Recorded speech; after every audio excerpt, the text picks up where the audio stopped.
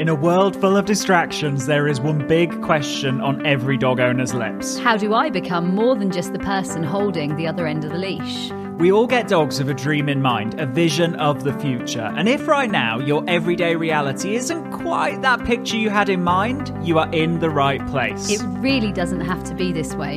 You absolutely can and will be more to your dog than just the person who gets in between them and the world. The key is you need to be more sexy. More sexy than the neighbourhood cat. More sexy than the jogger in the park. More sexy than that half-eaten hamburger they just found on the floor. And yes, even more sexy than the dog across the road.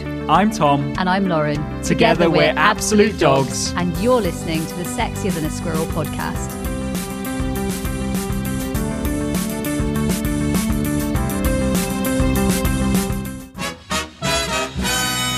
Hello and welcome to the Sexier Than a Squirrel podcast, the podcast that gives you real life dog training and sometimes even human results.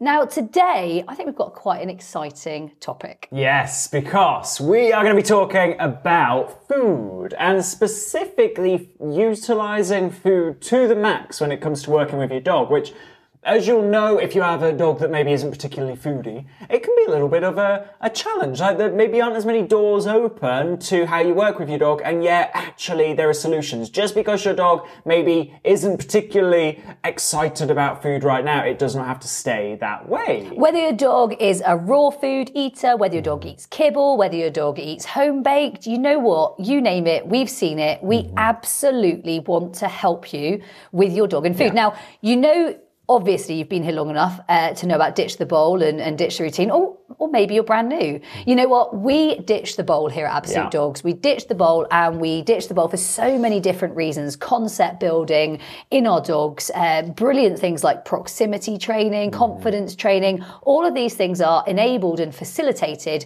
through ditching the bowl. However, we have question after question, and loads of people email the Ask team. That's our customer service team. They email the Ask team asking, how about this and how about that with my dog, because my dog doesn't want to take the food, or my dog isn't foodie. Well, I think that's probably our first starting point, Tom. Yeah, what about a dog who isn't foodie? And I think just touching on that, you know, you might be thinking, well, my dog is foodie, so is this for me? And I think there are a few different, I guess, areas that you can really benefit from when you invest in understanding food and exploring food options a little bit more. First is obviously training. Second is enrichment for your dog, because it's way more fun to not eat from a bowl. And the third one is actually well-being and optimizing wellness and moving from a place of survive to a place of thrive. And so food is kind of important. Gone are the days where it's like just pick the nearest bag off the shelf in the supermarket. That's probably not going to get you to your dog owning dream. So thinking about foodie dogs, or rather not foodie dogs, and making them foodie, the first thing to understand is that really their enjoyment of food is going to be made up of two layers. The first is, do they naturally like the food that you're using? Are you using something that is naturally tasty to them? I'll give you an example. I was playing with a little dog the other day, and I could not work this out. She's normally quite hungry. She's normally quite foodie. And I rolled, I bowled, I played Thunder and all the other cool games that you get in the training academy and Sexier Than a Squirrel for all of you academy students out there. Literally nothing was working. And then I realised I'd switched a bag of food. I was using it was a moist food actually. And I personally with my own dogs, I use home baked, I use raw, I use kibble, I use a bit of everything. And I'd switched a bag, and it was a top end bag. It was a good brand. And you know what? She just didn't like it because I changed for something else, something dry actually. I changed for something else, and she was absolutely up for working. And so I do think our dogs have their preferences. And so I don't think that, no, you don't need to go and try everything and 50 different foods later. But I do think sometimes your dog will give you information, and that is, I do have a preference, and I don't like this. Absolutely. And then the second layer to that is actually experience. So what experience do we create around the food, which in turn makes the food more valued? So for example, we might roll it, bowl it, catch it, hide it, and in turn actually the experience almost becomes more important than the taste. Now, when we realize that these two elements are always working together, we need to become masters of that in working with our dogs, because that's going to unlock real life results and unlock the dog owning dream. And we've actually created a brand new program exactly geared towards that, which is food, the two layers of food, thinking about experience, sure, but actually exploring what you can achieve through considering the taste and the value and actually unlocking home baking. Considering how you're using it on a day-to-day basis, because so many people on a day-to-day basis aren't necessarily smart in what they're doing. You know what people say, you can be like crazy busy, but actually not being smart and efficient. I do think with food, it's not dissimilar. Actually, we can be very smart with our food. We can be very efficient with our food. We can be very sensible about how we're using it. We can consider supplementation. We can consider how we're getting all of the appropriate ingredients in and still deliver an amazing experience. So actually, one of the things I do on the food badge is I walk you guys into our kitchen and I show you our dog kitchen and I show you some of the things I'm thinking for my dog's experiences, whether I'm trying to promote calm, whether I'm trying to promote energy, whether we're trying to promote sort of mind and training and all of the academy games. We think about it differently. And I do think we've hit a level of smart, efficient, and wellness, which I think is, wow, what a boost. What a boost. Absolutely. And what we've got the opportunity of is, again, moving from that survive to thrive, survive to dog owning dream. And it's really from understanding some fundamental things. Like, for example, first fundamental that I think it's really worth talking about is actually getting a feel for what are your dog's preferences, observing your dog. And that's not just preferences in terms of taste, but preferences in terms of experience. So if your dog naturally likes to chase things and that's one of your struggles, well, they're probably going to like chasing their food. And like Lauren mentioned about her session where she observed that her dog didn't really like the food that she was working with. Was actively spitting it out. So you know what? It was a fairly obvious message. It was like, this sucks. I like the game. You know what? This is punishing. Yeah. And yet sometimes, we might not spot the subtle stuff, but when we really are having that like amazing and successful conversation with our dogs, we really unlock real life results. So first things first, if you want to get involved in that program, then if you head to absolutedogs.me/food, FOOD, then there'll be information all about that program that basically is like the zero to hero of becoming a master of food. We've been asked a million times, what foods do you use? What treats do you use? What is it that makes your dogs recall like that? How do you get your dog super fast? How do they look so motivated? It's all there in the food badge. So actually what we do with food, and it will change your way of thinking for your dog. It will change your dog's wellness map. It will change your dog's overall health and well-being. It really has so many different skills to unlock there when you open that one. However, we also want to give you loads of tips here and now. And so on a day-to-day basis, I think it'd be worth us just giving you some top tips on a day in the life of our dogs when it comes to feeding. So I'm going to start off, ladies first, and all that. And so I'm going to start off and I'm going to say, number one, I absolutely never, ever, if I can help it, put anything in that bowl unless I've got it left in the evening. And if I've got it left in the evening and I really think the dog is maybe needing that little bit extra, I'll probably still scatter it. I absolutely will not, from a food point of view, do that. So whether I'm feeding raw, whether I'm feeding kibble, whatever I'm feeding, I put it in my pockets. Personally, I don't put raw in my pockets. I put home baked, and that you can unlock in the food badge. We put home baked treats in the pockets, and I'll be carrying them around with me. They're nice, they're non-greasy, they're easy to use. They contain all of my dog's sort of what they need. And for me, I keep that fairly well balanced with maybe some kibble or some raw, depending on what else I'm using in the day. But I absolutely don't ever sort of budge on that one. For me, I use that for proximity. I use that for confidence. I use that for my general day-to-day training. You guys know I'm an agility trainer on the whole. I train dog sports. And whether I'm doing puppy life skills or whether I'm doing an older dog who's having enrichment, for me, it's absolutely all from me in some way. Yeah. Next tip would be acknowledge and be aware of the choices that your dog is making all of the time, and then give them their daily food allowance when they make those choices that you want to grow. So an example, a really common one that people often miss is actually you're looking to grow your dog's ability to disengage from distractions. But we don't notice the disengagement that's happening all the time that we take for granted. They glance out the window, they see a bird in the sky, and then they glance away from the window. We can reward that choice. They hear a noise and they almost become kind of unsettled, but then they go back to being settled because it's a noise that they're cool with. We can reward that choice. And actually, the more you reward those choices, rather than taking them for granted, one, you're putting that daily food allowance to great use. But two, you actually start to see that they're applying that choice to other scenarios as well. And when people say, I couldn't ditch the bowl because, well, I wouldn't get through their daily food allowance. When you think about all of those great choices that they make all day, every day, but we kind of just assume they're going to make them, actually, when we reward them, we get through that daily food allowance. And I think bringing it back to like that day-to-day food thinking, one of the hardest things I think is when people have multi-dogs on day-to-day food. Like, how do you deal with multi-dogs? And this is something we talk about in the food badge. But on a quick top tip, for me, this morning, for example, I've got one dog on one schedule and one dog on another schedule. And so for me, I was coming out the door. I was going to take a couple of dogs out for a walk, but I wasn't taking this dog for a walk because she isn't deserved right now of free time with other dogs. She wants to land on them, jump on them, chase after them. She wants to do naughty, typical young dog things. And so what I did was I walked out of the door. I left her with a stuffable, or it was actually a trachea with some stuffed minces and her supplementation in there. So she's got her puppy supplementation, Calm Canine in that one. I then wander out. I go and take 2 or 3 dogs down to the bridle path. They've all been out to the toilet. They've had some hand earn, they've had some scatter, and they've had some being calm because one of mine, Venture, she wants to scream and run and charge around like a lunatic, and that's not appropriate in a group. And so then I get back, I reward them for going back in.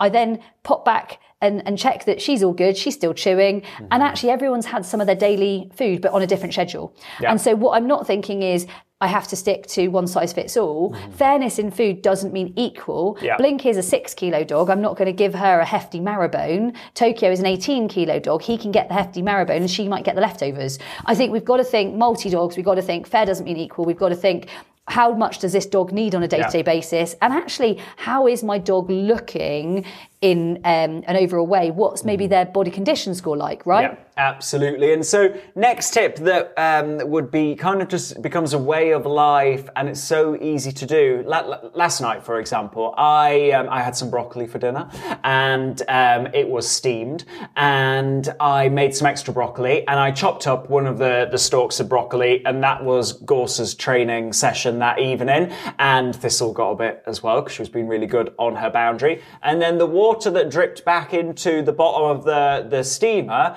actually that then went into topping up the dog's water bowl so that they were getting some broccoli water. So actually they're like, oh, that's really tasty, I'm going to drink more, but also it's got massive nutrients in there that are really going to benefit them, and broccoli's a superfood. So you effectively, when you approach it as ditch the bowl. And I know that the dog world kind of went through that phase of saying no human foods, only dog foods. And then, I'm sure many of you had this thought. Hold on a second. When you look at the ingredients in the dog food, they kind of resemble human foods. Beef, broccoli, sweet potato. Let's logically think about actually how dogs and us kind of came to being together. Of course, dogs would always have eaten human foods. Right? And I'm thinking about my late dog, Peggy. She got to the age of 18 and she had I don't think she ever had dog food, right? And she just had human food. And dog food is a convenience, right? Like there is a huge convenient aspect to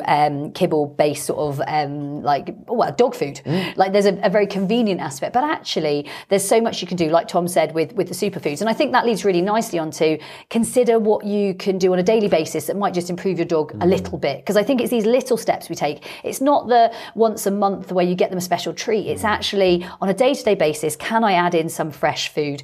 Can I add in, maybe it's like 1%, maybe it's 2%, maybe it's 5%. Like Tom said, it might be a broccoli stalk one day, the next day it might be some chopped carrot, or the next day it might be actually you've got you're at the butcher's and there's mince, and actually you could add some mince into your dog's home baking and home made treats, because there's so much you can do there. Equally, I would also look, I touched on the body condition score. Maybe we could have a link to that, or if you maybe when you're watching this one, we'll make sure it comes on the screen. So the body condition score, basically what it's saying is, on a day-to-day basis, I'm looking at my dog and saying, okay, broccoli is probably better for you, whereas actually you could have some more fat, so I might give you some more mince treats, or I might sort of up what your maybe you have some coconut oil with your Kong, or maybe you have something else that's a little bit higher fat. And I look at their body condition score. I want my dogs to sit in a 5, which basically means the ribs are palpable but not protruding.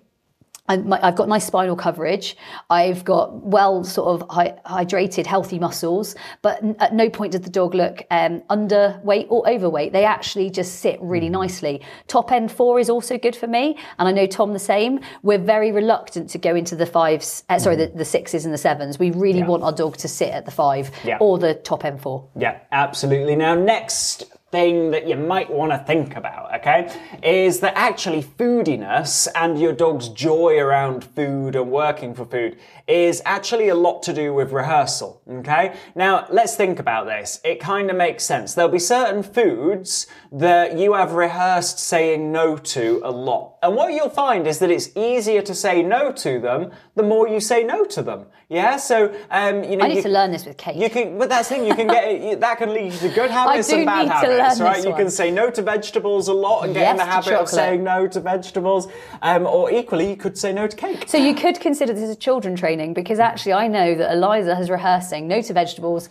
many times. And often, what we've got to, realise is that sometimes a no comes about and you knew that it was going to come about. You know that they were going to say no to what you just presented them with, and yet we present it anyway, thinking, oh, maybe this time it's going to be better in this situation. The example being, you go to a busy park, there are dogs running around everywhere, there's squirrels everywhere, and you find a crumb of a kibble in your pocket to reward your dog with, and they go, no, thanks. And effectively, that's another no in the bank account, for that increases the likelihood of them saying no in that situation the next time. So a challenge could be, actually for the next 3 weeks, unless you're certain it's going to be a hell yeah when you present it, don't present it. Don't offer them that opportunity. And what you'll find is at the end of the 3 weeks, you will have a more foodie dog. Now, how can you guarantee a hell yeah? Well, probably it's the taste of the food, the value of the food, the experience with which you are delivering that food. And then thirdly is the situation. There'll be some situations where your dog's not going to take that food. From a vet perspective, I see this a lot where the dog's on the vet table and the owner's got some really kind of low value crumb of a kibble in their pocket, and they try and present it to the dog, and the dog goes, no thank you, I'm actually quite scared up here, and that just a bad deal. That kibble's not cutting it. And we know that just by the situation that is not going to cut it. But imagine at the end of 3 weeks when you've just set up hell yeah after hell yeah, and there's hell yeahs going in the bank suddenly account. A better deal. You can then expand the situations, you can reduce the value, you don't have to work as hard with the experience, but you've got to get that rehearsal in. Where I've seen that a lot, Tom, is when I'm playing catching with my dogs. They rehearse so much to catch that suddenly you throw a piece of broccoli at them and they catch it anyway, and then they're like, ate it, throw more pieces of broccoli. And it's so funny, especially with the collies, because obviously Tom and I have multi-breeds, but the collies are way fussier than the cockers for me.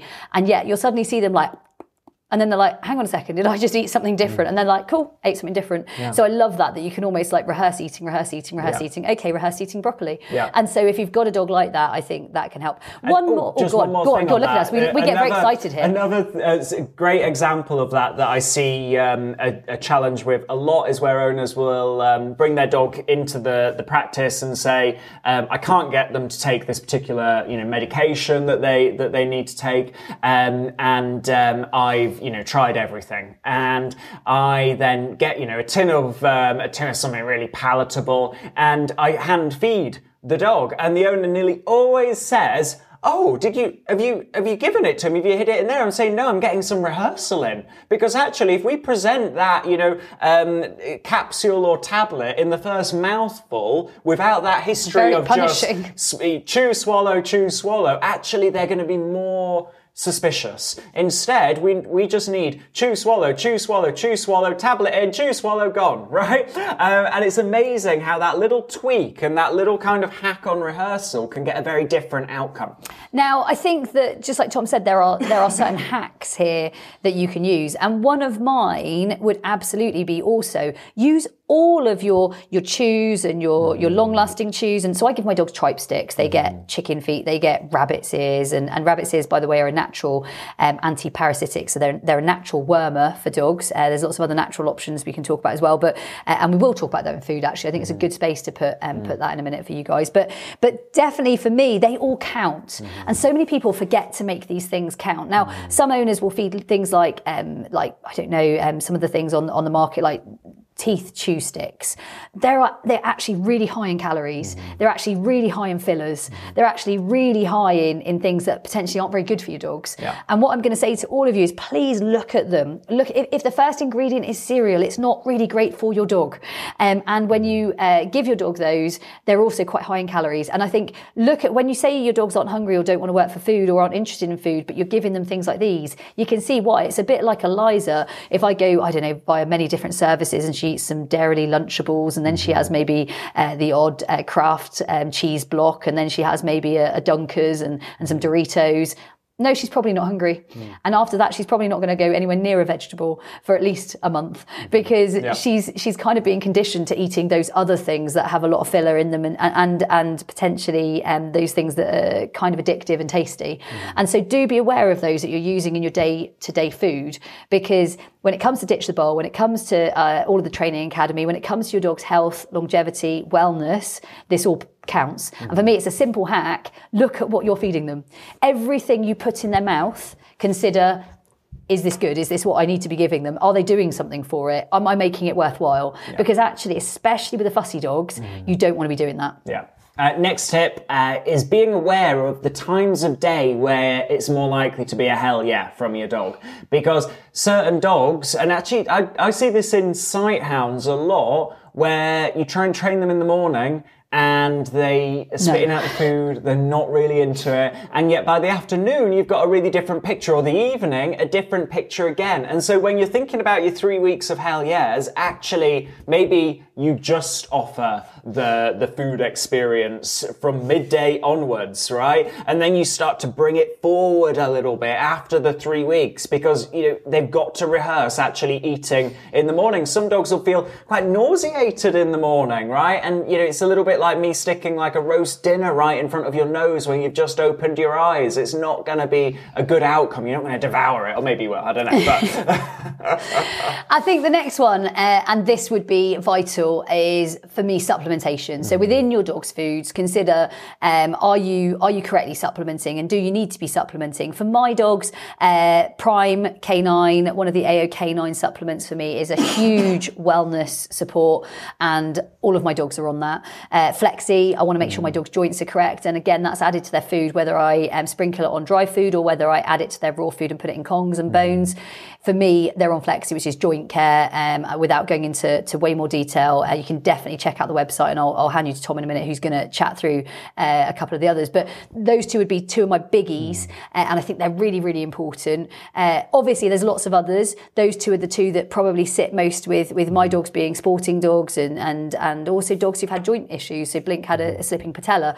So if you've had any struggles with your dogs, look at your supplementation and look at your foods and look at your superfoods, because ultimately, whilst these come in a supplement form, they are still food. Yeah. They are superfoods, and they are charged with all of the things that you'd want to put together. But for me, I don't have time to do that. I do not have time to put all of those ingredients in one plate. And I also don't know I could get the dogs to eat them anyway. Yeah. So the way they are packaged and formed, honestly, for my dogs, has changed their lives. Now, one that is kind of a must for all of you who are thinking, my dog's not particularly foodie, is actually Calm K9. And you're probably thinking, well, it's called Calm K9, but I don't need any more calmness.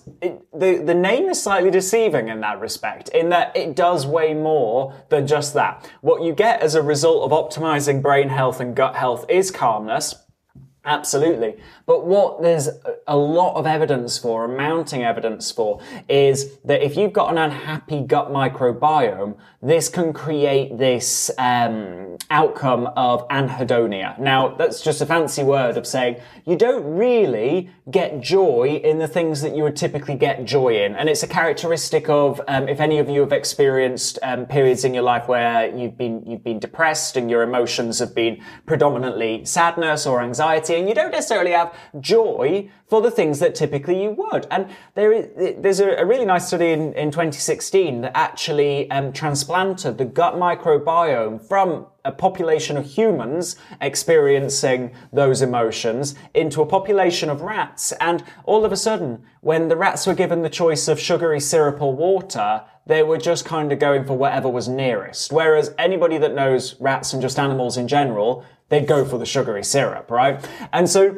sometimes a lack of foodiness or a lack of desire in training and in life in general actually can relate to a compromised gut microbiome. And Calm K9 is designed for compromised gut microbiomes, right? And compromised brain health when the two are just so intrinsic and combined. And that's where actually, for those dogs and really for every dog, Calm K9 needs to be a daily staple. Now, whilst I don't want to overwhelm you on supplements, the last one I do think is worthy of coming in here because so many dogs are ingesting a lot of things that they maybe shouldn't or don't need to, is Bug K9. It's brand spanking new, and that came about really from both Tom and I really noticing. I mean, we live in an area with lots of ticks, so whilst I haven't seen fleas on my dogs 10 years plus, like I really haven't, ticks are rife around our area. We live in sheep territory. You might have seen them too. Those pesky, like, oh, they're disgusting. I can just picture them now,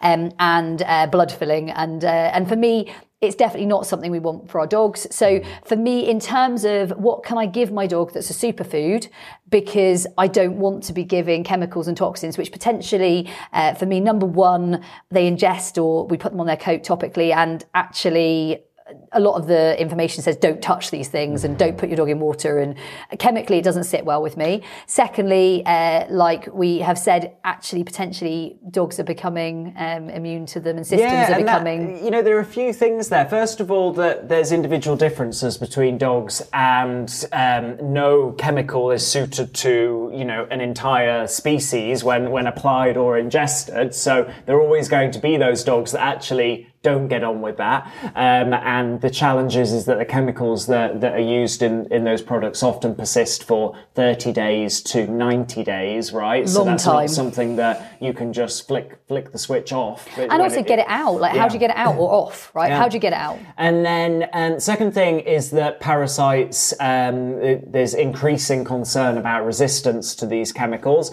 And in a number of species, there's significant problems, especially when we're thinking about internal parasites like worms, where there is a considerable resistance problem, and the research is starting to relook at superfoods because the chemicals are no longer working. And then the third one is environmental consideration as well. If a product is saying don't swim when your dog is don't let your dog swim when wearing this collar, that's because it's having a significant environmental impact and when that is happening. When you read and it says do not touch, like you must not touch these chemicals, you must not put your hands on these chemicals, you must not, and the way you dispose of these chemicals, I just think we have to be a little bit more awake. I'm not saying right or wrong, we're saying awake. And so for us, Bug K9 was a must. Yep. I was out there working out what we could source in terms of herbs. I was there picking from the garden. I was saying, Tom, this is getting a bit extreme. And I was literally every day. And yet there's mounting evidence for, and really actually I say mounting, but actually the evidence has always been there. Many of these superfoods, like you take pumpkin seeds, for example. Ginger. There's research, there's a lot of studies in a variety of species to show that feeding pumpkin seed extract at the right amount, which is the tricky thing, which we've taken care of with Bug K9, can reduce the output of worm eggs and worms by 75% over a short period. Ginger, another example. Black cumin. Black cumin seed oil, peppermint. There are literally so many things.